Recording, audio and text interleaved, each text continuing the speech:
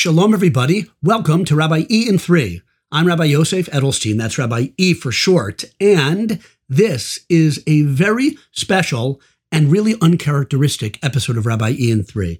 It's special and uncharacteristic. Now, I haven't recorded in about a month, and that's becoming characteristic, and it's not going to happen. I resolve, and I say it publicly to my audience or privately to my microphone, and it will be spread around the world that I really do plan, I hope to make and keep to a schedule of doing at least one or maybe two episodes a week. It's been a few weeks, haven't done that. So it is not uncharacteristic for me going forward to record Rabbi E in 3 on a regular basis.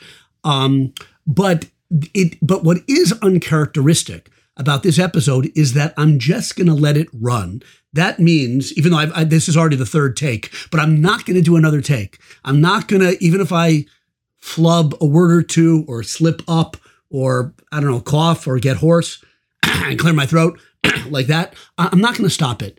I've had that problem, and that's probably been a barrier for me putting out more episodes. And I'm just sharing that with you just because trying to work through whatever hesitations and blocks keep me from doing the podcast more regularly. Great psychologists and life coaches and self-help experts tell us we should do things that, push the envelope, that go beyond our normal limitations. So that's why I'm not going to hit the button and do a retake. This is what you got for the next couple of minutes.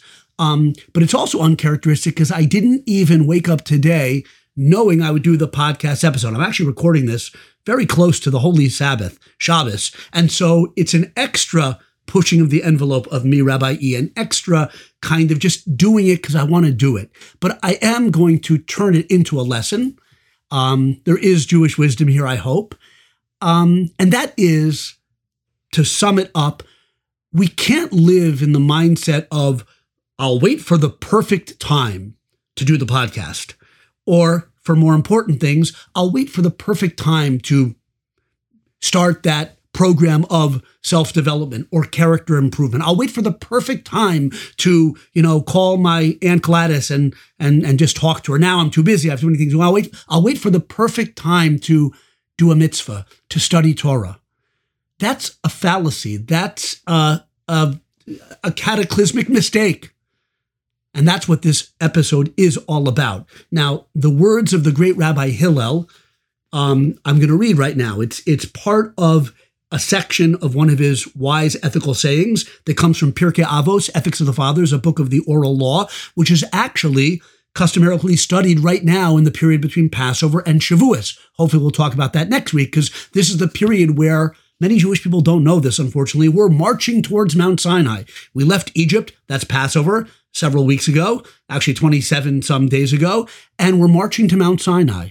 Shavuos is the holiday of receiving the Torah, of us reliving as a people the receiving of the Torah at Mount Sinai. So in the build-up to Shavuos and to that glorious unsung holiday, we're supposed to work on our character traits and how to elevate them are the subject mostly of Pirkei Avos, Ethics of the Fathers. So from chapter 2 of the work called Ethics of the Fathers, Hillel has a beautiful statement, many bits of wisdom, but I'm just taking one line out of his statement.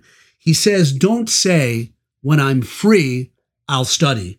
And he means studying Torah, presumably, for perhaps you will not become free. Now, don't say, I'll do the podcast episode when I'm free. I'll call my friend when I'm free. I'll start the diet when I'm free. In other words, waiting for the perfect time, the opportune time, when the mind is calm and the heart is settled, and the thoughts are collected. It's not just about the idea of seizing the moment and not procrastinating. That is indeed an important point, but it's something more. There's no perfect time. Or let's even go a little deeper. Maybe doing it at the non-perfect time is exactly what Hashem, God, wants of you in studying Torah or in doing that good deed or in facing whatever challenge you have in life now. We believe traditionally, and certainly I do, that God runs the world, there's divine providence, and everything in our lives nothing is random, and we're sent opportunities. We were sent here, in fact, with a unique portfolio of talents and strengths and also negative traits that we have to try to work on. And that's our mission in this world. We're a soul ultimately our essence is a soul, a neshama sent into this world. And so our lives are arranged for us. We have free moral choice, but the circumstance of our lives are arranged for us. And it's kind of an arrogance when you really think about it to say, well, I'll wait for the perfect time to, let's say, study Torah, because we're commanded as Jewish people to always study Torah. And so the bottom line is whatever good deed or whatever aspect of our service of God, broadly speaking, we're putting off for the perfect time, it's a mistake. The perfect time is now. There's another teaching in Pirkei Avos, Ethics of the Fathers, that according to the difficulty is the reward. So maybe, not just maybe, probably, definitely, in your extremely busy, cluttered life with no free time and no perfect time, that's the perfect time to do the mitzvah, to do the good deed, to study Torah, to do a podcast episode. Thank you for listening to this special and uncharacteristic Rabbi Ian 3 episode, and have a good Shabbos if it's Shabbos when you're listening, and most of all, hear me next time.